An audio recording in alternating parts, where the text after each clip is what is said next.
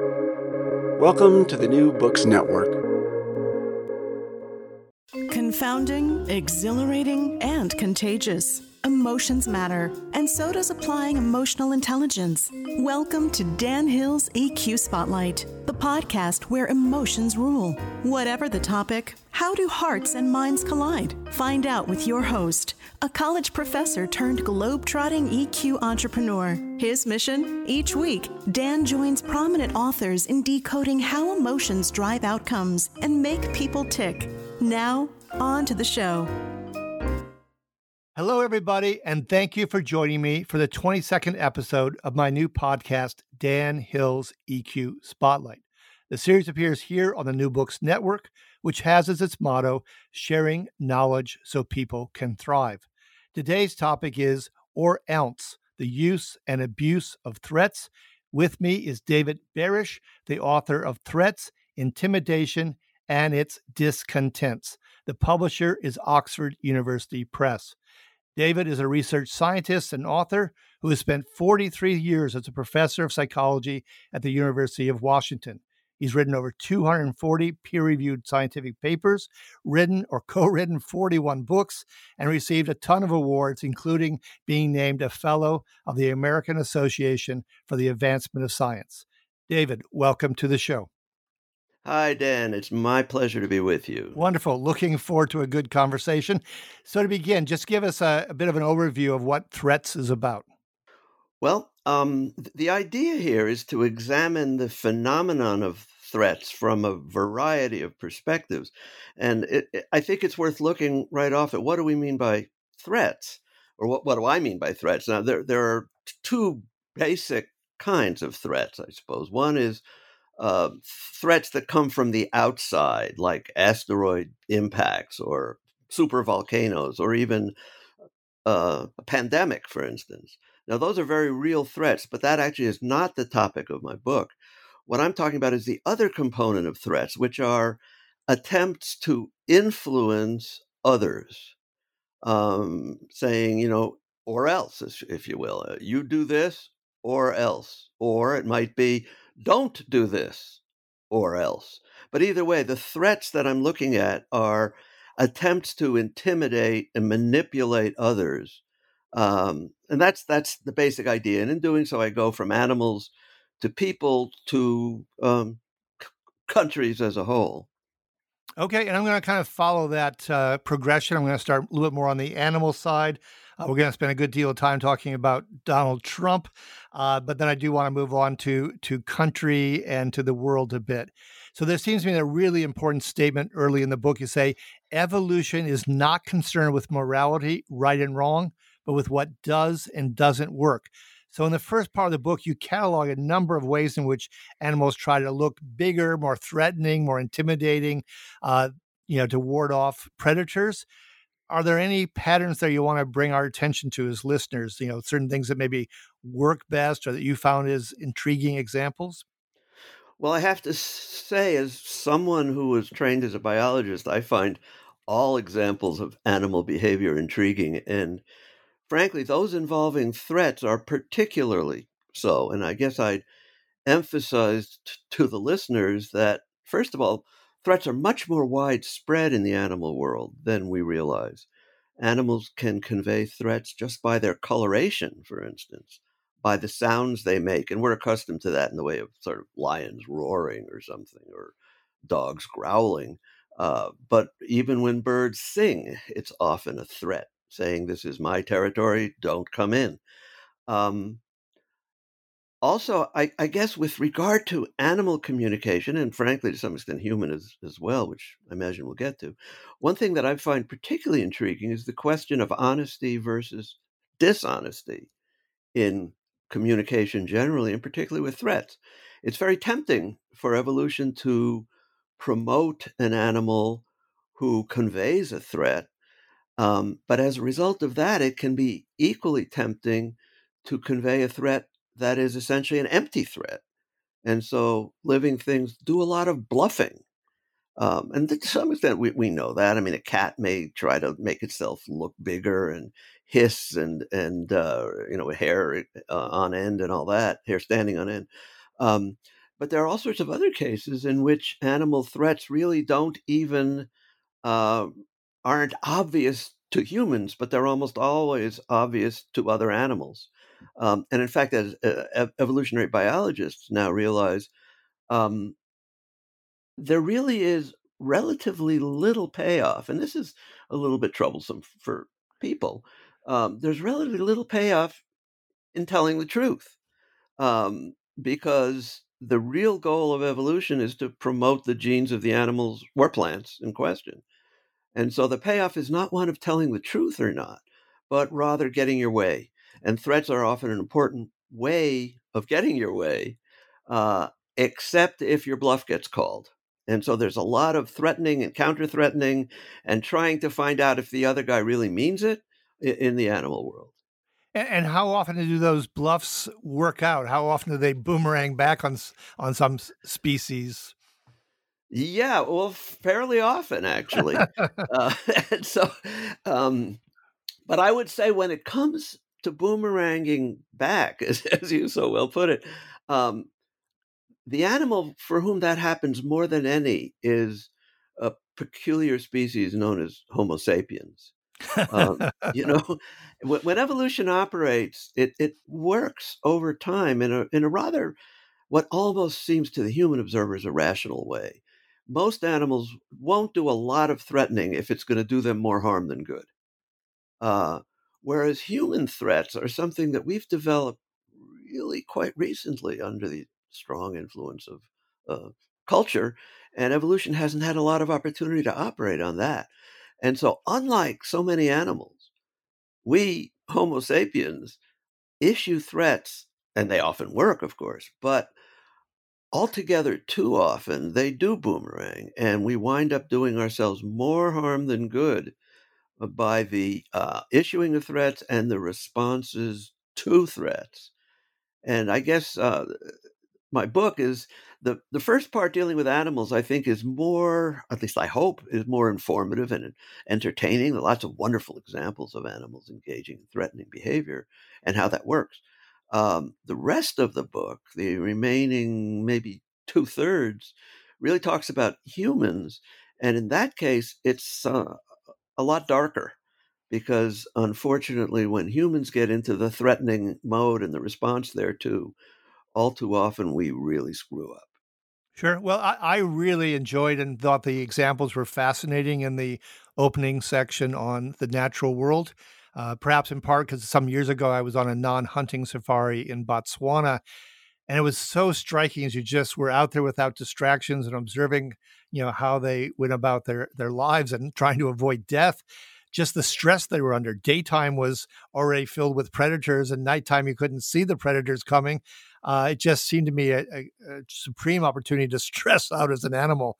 I was amazed they can do as well as I guess they do.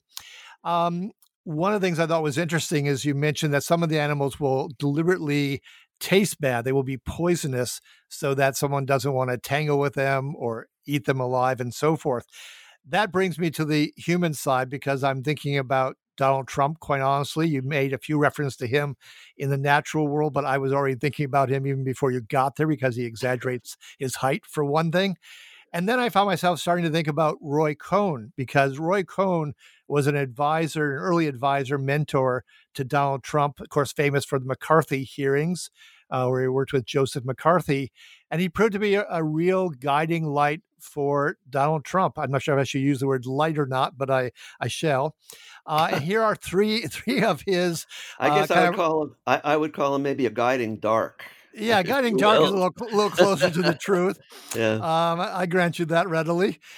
Here are three little chestnuts, as it were, from Roy Cohn and things that he suggested to Donald Trump. I'd be curious to see your take on any of them and how they kind of tie into both the natural world and to, of course, human nature. One of them is he said, never apologize. Another one he said, if you get hit back twice as hard. And another one he said was, if you say it loudly enough and aggressively enough, it becomes the truth. Any comments on those three? I guess my first comment is, ain't it the truth, at least in terms of the way Mr. Trump has behaved? both before he was in office and now. Um, he has been a sort of a guiding dark. Roy Cohen, really has been a guiding dark for Trump. Um, the issue of exaggerating whatever you're saying or doing is a very important one in the world of threats. In fact, that there's a whole phenomenon that national security people talk about, known as threat inflation, which is often a way of it's an example of exaggerating what another country is doing so as to get your people to do yet more. Um, and I think the phenomenon of lying, again, which is something that Cohen was certainly an expert in and emphasized the value of, and that Trump seems to do as readily as he breathes, is yet another example of threat behavior that, well, at this point, up to some degree, it's worked for him insofar as he became president. And I think, and one of the things that I discuss at some length is the phenomenon of right wing populism, and how for many Americans and many others around the world who feel threatened by one thing or another, feel threatened by the immediate economy, feel threatened by the way society is orchestrated, um, the notion of looking for a savior, someone who, by virtue of being like Roy Cohen described, if you get hit, you hit back even harder, exaggerate anything and just keep saying it and people will believe it. If you exaggerate, as Trump has done, only I can fix it, right? He is the solution, the Messiah. Um, to people who feel threatened, he became a potential savior. At least that's how so many perceived him.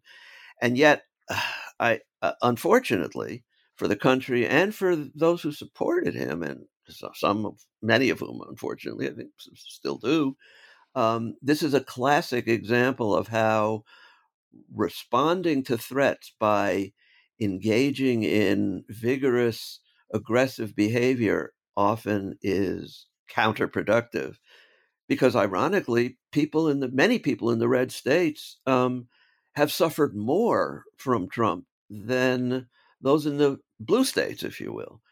Those who looked for him as a solution to the degree of threat they felt are winding up worse off than they had been before. And that, regrettably, is a kind of a metaphor for how often our responding to threats has been horribly counterproductive and very dangerous. Sure. Well, again, there were so many details in the section on the animals. We talked about, they will engage in violence to, be intimidating. They will engage in bluffing. They will be bad tasting. They will engage in self-promotion through dramatic color schemes to further their genes. They will engage in camouflage. Every one of those, I could see a Trump correlate as I think about, exaggerating his height, the height of his buildings, amount of wealth, the degree to which he can bring solutions. I mean, it really goes on and on. But let's try to narrow down to a few details here that are interesting. Some really striking comments. You said bullies reveal their inner coward. So we can apply that to Trump, or you can go beyond Trump. But I'm interested in the degree to which bullies reveal their inner coward. Yeah, I think, well, if you have to look, it would be helpful then to back off and look at what is a bully, how are they behaving, and why. And to some extent, we all have an intuitive sense of what is a bully. Of course, they're individuals who try to push others around, and they use threats in order to do so.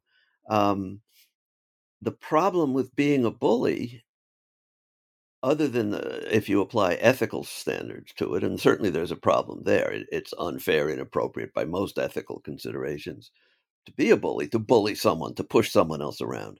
But there's also a practical problem at the level of the bully herself or himself, and mostly it's him, but not only. And that's the problem of having your bluff called. Again, aside from the ethical considerations.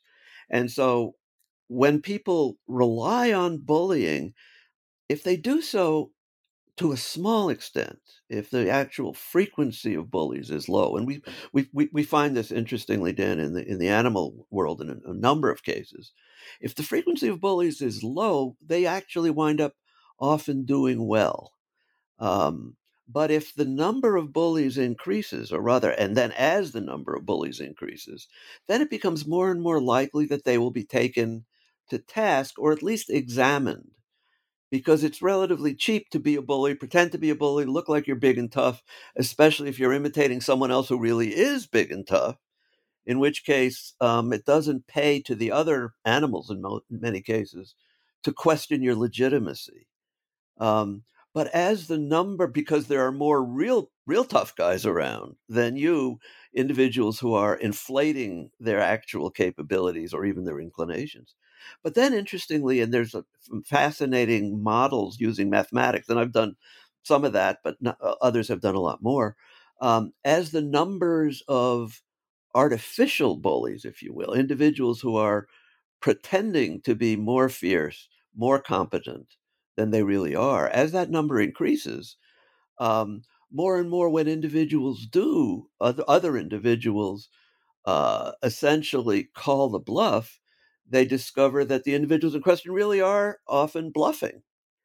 And as that happens, it becomes more and more troublesome to be a bully, because their bluff is called, they're revealed to be the showman, the fake, the phony, the liar that they really are.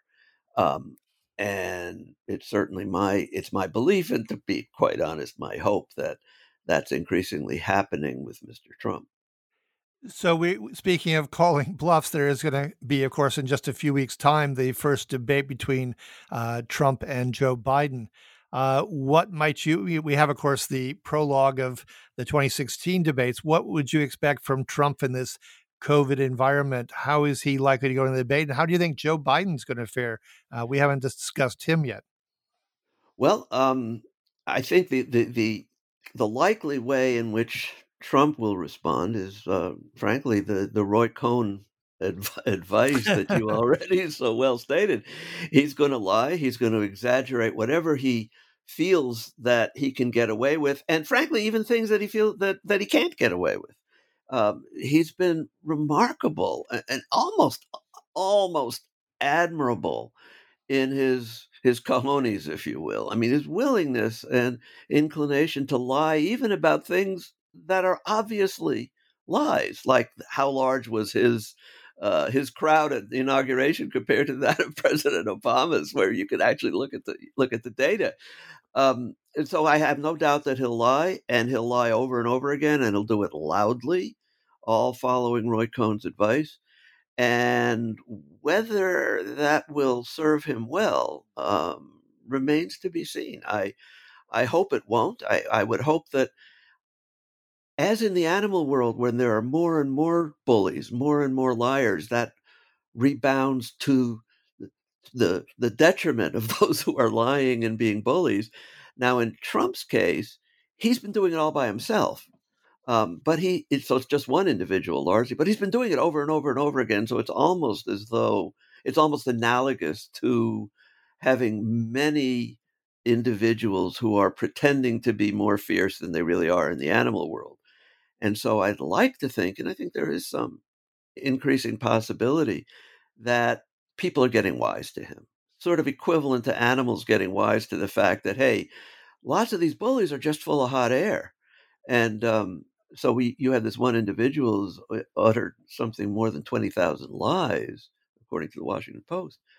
Um, so I'd like to think, and I think it is at least possible, that as he keeps lying and yelling and bullying, American voters will come to respond more or less as so many animals in the animal world do, when the number of bullies increases beyond a certain point, such that they can't get away with it anymore.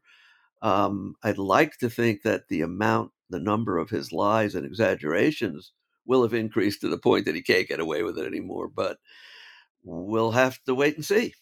Okay. Well, let's move the scope beyond Trump in a manner of speaking, because you have another interesting comment in the book. You said increasingly, perhaps, the Democratic Party is viewed as, quote unquote, the mommy party. and the Republicans as the daddy party. Do you want to unpack that for us? What do you mean by that analogy? Yeah, I think that it's a really it's an intriguing concept. It was actually developed, to my knowledge. Well, I think this idea has been around for a while. There's a psychologist named Hector Garcia who wrote a whole book about it, and I can't remember the name of his book at this point. But the basic idea is this: the Republicans have long had a reputation of being the tough guys. We see it now with the law and order business, making sure people don't get away with whether it's breaking the law in one way or another, or getting money from the government and not somehow being entitled to it. So that the Republicans have a long history of at least presenting themselves as the tough guys. And that equates in many ways to the daddy. And Democrats have a long, long reputation of being kind of the nice guys, the ones who are more nurturing, more concerned about education, more concerned about health care for all, more concerned about protecting and defending the environment.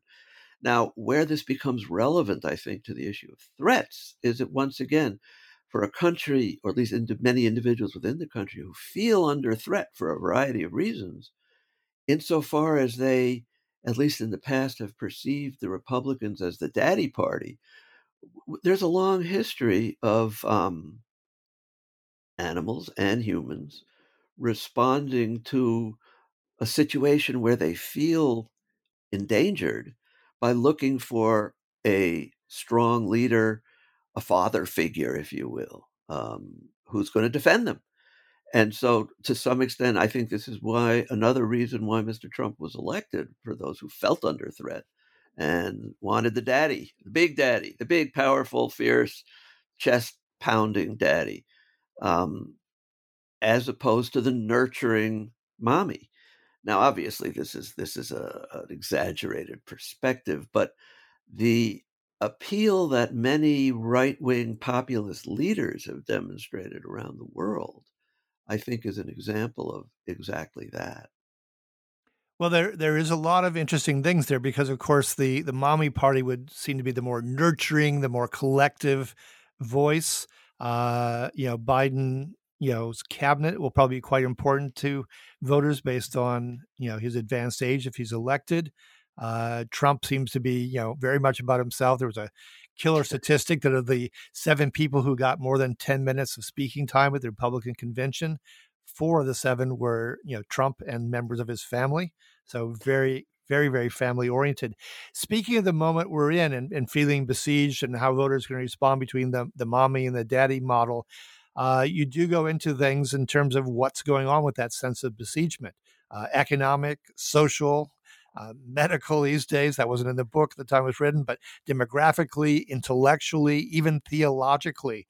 I mean, those are a lot of ways in which people who might be inclined to support Trump will feel besieged. How are they going to stack up with that? What are those ways in which they feel besieged that Biden can actually speak to?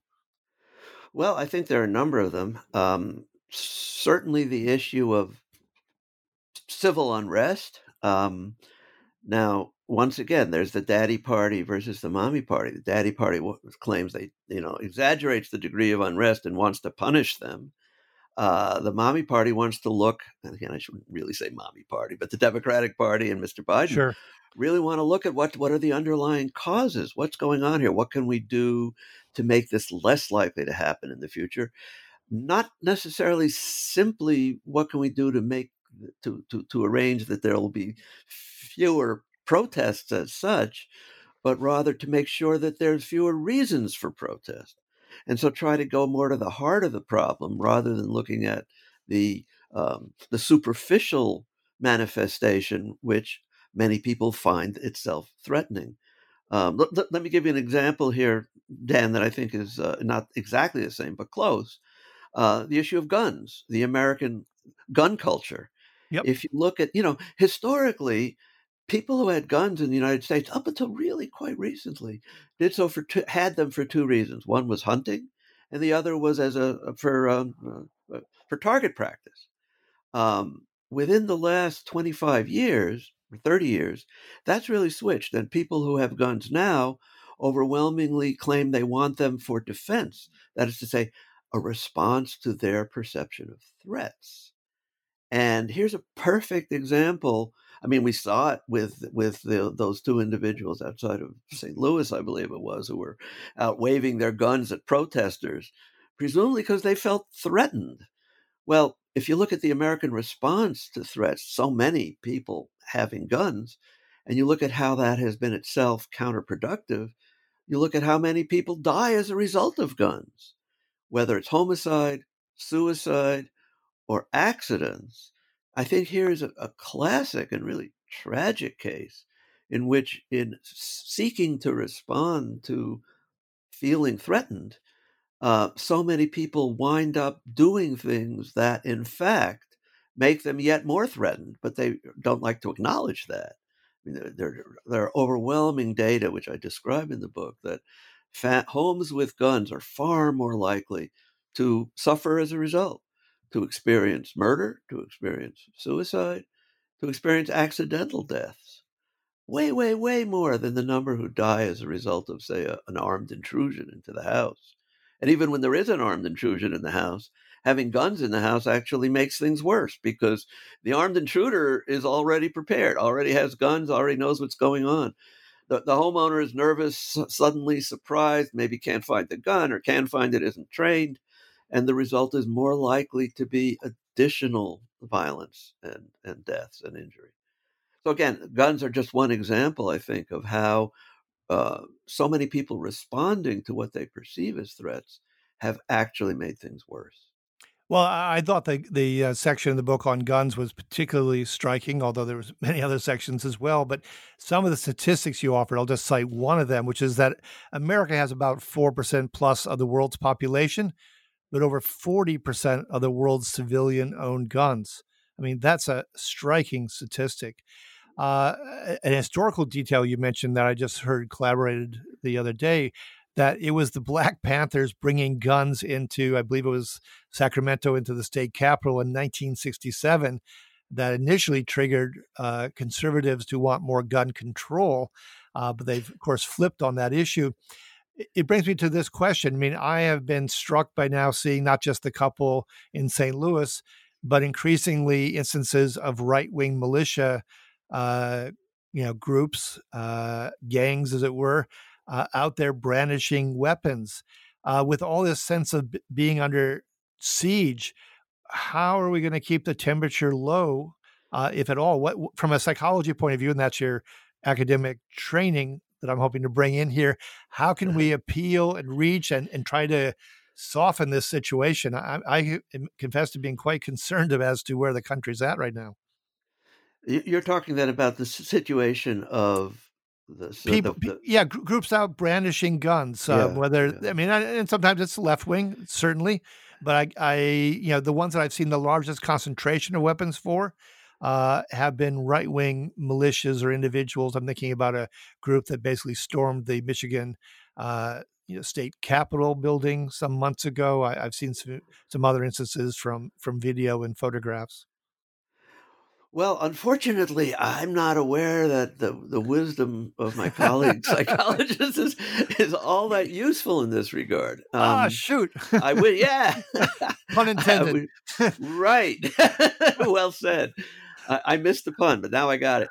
I think, again, getting back to the topic of threats, I think one of the things that has happened, and it seems like we can't talk about this without engaging Donald Trump yet again, but one of the things that's happened has been encouraging violence, as appalling as that is. It's really shocking. I don't think we've ever had a president of the United States who actively encouraged violence within the United States. I mean, we certainly had the encouragement of violence when the country is at war, but to encourage violence against other Americans in the absence of something like the Civil War, say, this is a novel experience. And seeing Donald Trump as a solution to threats is like seeing gasoline as a solution to a fire. I mean, we start off with people who feel under threats. They feel under siege.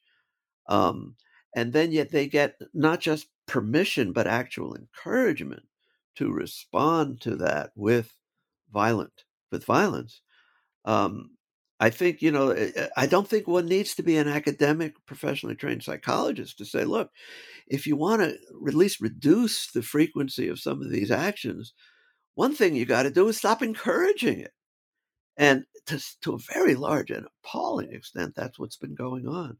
And again, you don't have to have a PhD in Yeah, no. psychology.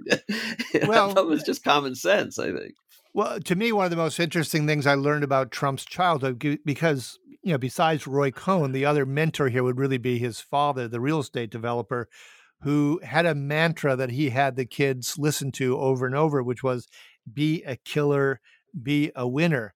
So that notion of killing, whether it's just verbal violence that translates into actual violence, that's pretty deep in the psychological DNA of Trump. But before we run out of time here, I did want to go to another part because the book does move on to international affairs, and a great deal of time is spent on, the threats of, nuclear weapons being used. This might be an impossible question, but as you look at who's out there and the increased proliferation of these weapons over time, I mean, what countries or what situations do you think we should be most alert to? I mean, who's likely to be the most intimidating / bluffing country out there in the jungle of countries? Well, it's hard to say, and that's an important question. And regrettably, again, it's hard to say who is who should be, or what country should be the most concerning, the most what should generate the most anxiety on our part. Of course, historically, it was the Soviet Union. To some extent now, Russia. Although I think most people would agree at this point, North Korea is a greater danger to the United States. And interestingly, um, a major part of that is threats run amok, essentially. I do spend a lot of time in the book talking about deterrence and the failures of deterrence. Deterrence, of course, is threat. It says, if you attack me, I'm going to respond in such a manner to destroy you, so you better not attack me in the first place. I mean, that's certainly a threat, and it's an effort at intimidation. Um, what happened, I think, is still happening to some extent in North Korea, is an effort to deter, an effort on the part of the North Korean government, starting actually with Kim Jong Un's grandfather and then his father and now himself, to deter the United States, South Korea, Japan, uh, and even to some extent China from attacking them. And this is what resulted in their rapid development of nuclear weapons. Now, they don't have a whole lot, but you don't have to have very many to constitute a danger. Unfortunately, because they've gotten so carried away and so concerned with what they see as defending themselves, they've done so increasingly by the use of threats, threatening a sea of fire and all that.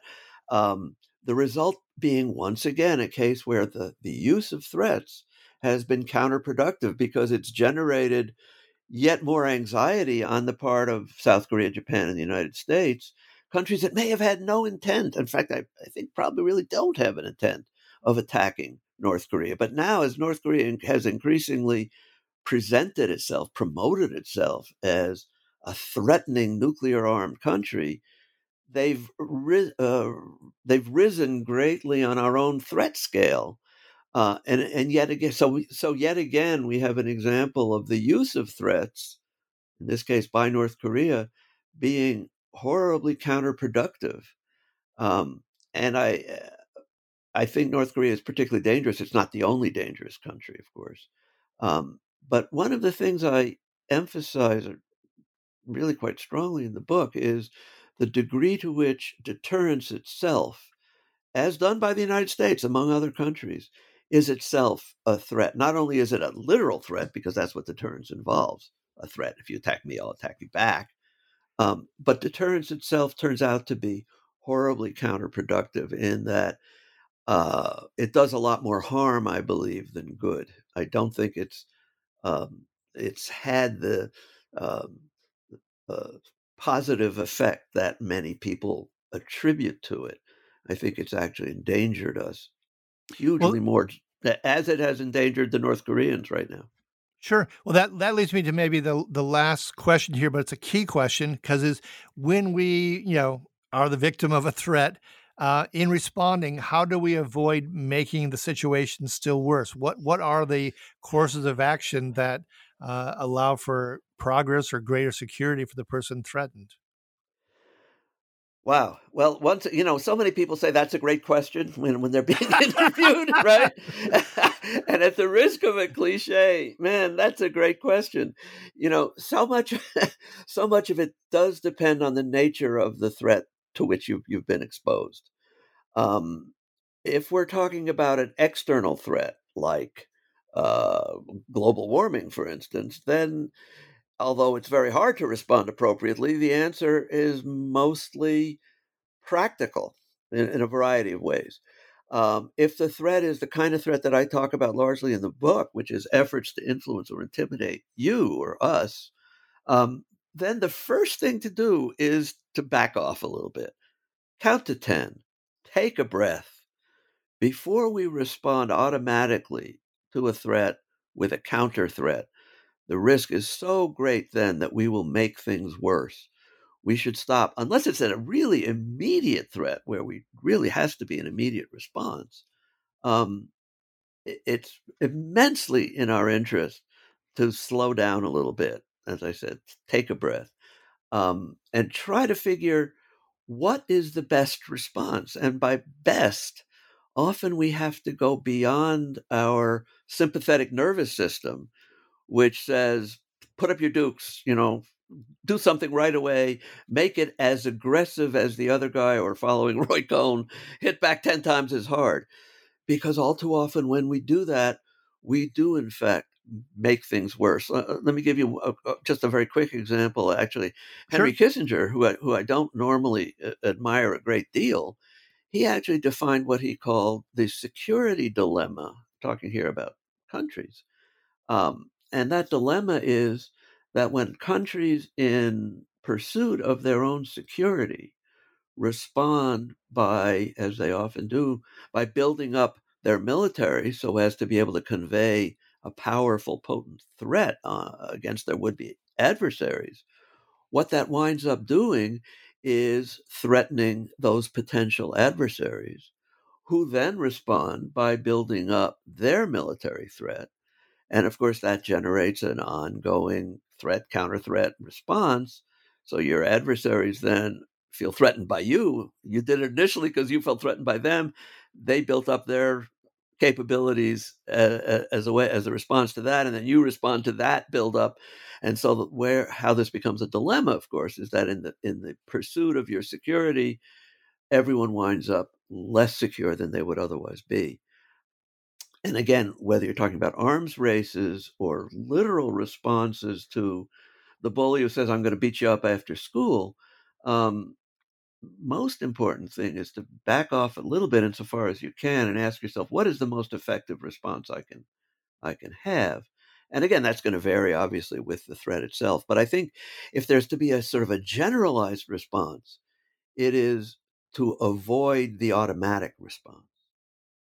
Okay. Well, it seems to me that one thing you want to do is allow the other party to gracefully exit and retain their pride, or at least their ability to project that their pride hasn't been dashed in some fashion. That otherwise they might just pummel right at you. I'm thinking back to childhood myself and some playground incidents. It was the person that actually scared me the most often was the kid who wasn't very strong or didn't have a lot of friends, had nothing to lose, and was kind of desperate to show that they were a contender. Those seem to be the ones who lunged after you the most. They were the ones I was, tried to leave plenty of distance for response time. So Yeah, we're that's a very important point, Dan. Absolutely, is to allow a way out. And many of the best world leaders in history have been very aware of that. Winning without appearing to be the overwhelming victor. yeah, yeah, that's really what I'm thinking of here. So we're about done with time, but I do want to thank you, David, for having been my guest on Dan Hill's EQ Spotlight. This has been episode number 22, or else, the use and abuse of threats, with my guest, David Barish, the author of Threats, Intimidation, and Its Discontents. To check out other episodes or my books or other activities, including my appearances on other people's podcasts, feel free to visit my company's website at the obligatory 3Ws, sensorylogic.com. If you got a follow-up question for David, you can email me at dhill@sensorylogic.com. If you've enjoyed the show, please give it a 5-star rating or review online. Every little bit of social media support is always welcome. Finally, I like to conclude every episode with an appropriate epigram. So today's comes from Friedrich Nietzsche, who said as follows: "The strongest intimidation, by the way, is the invention of a hereafter with a hell everlasting." On that cheery note, until next time, be kind and stay safe.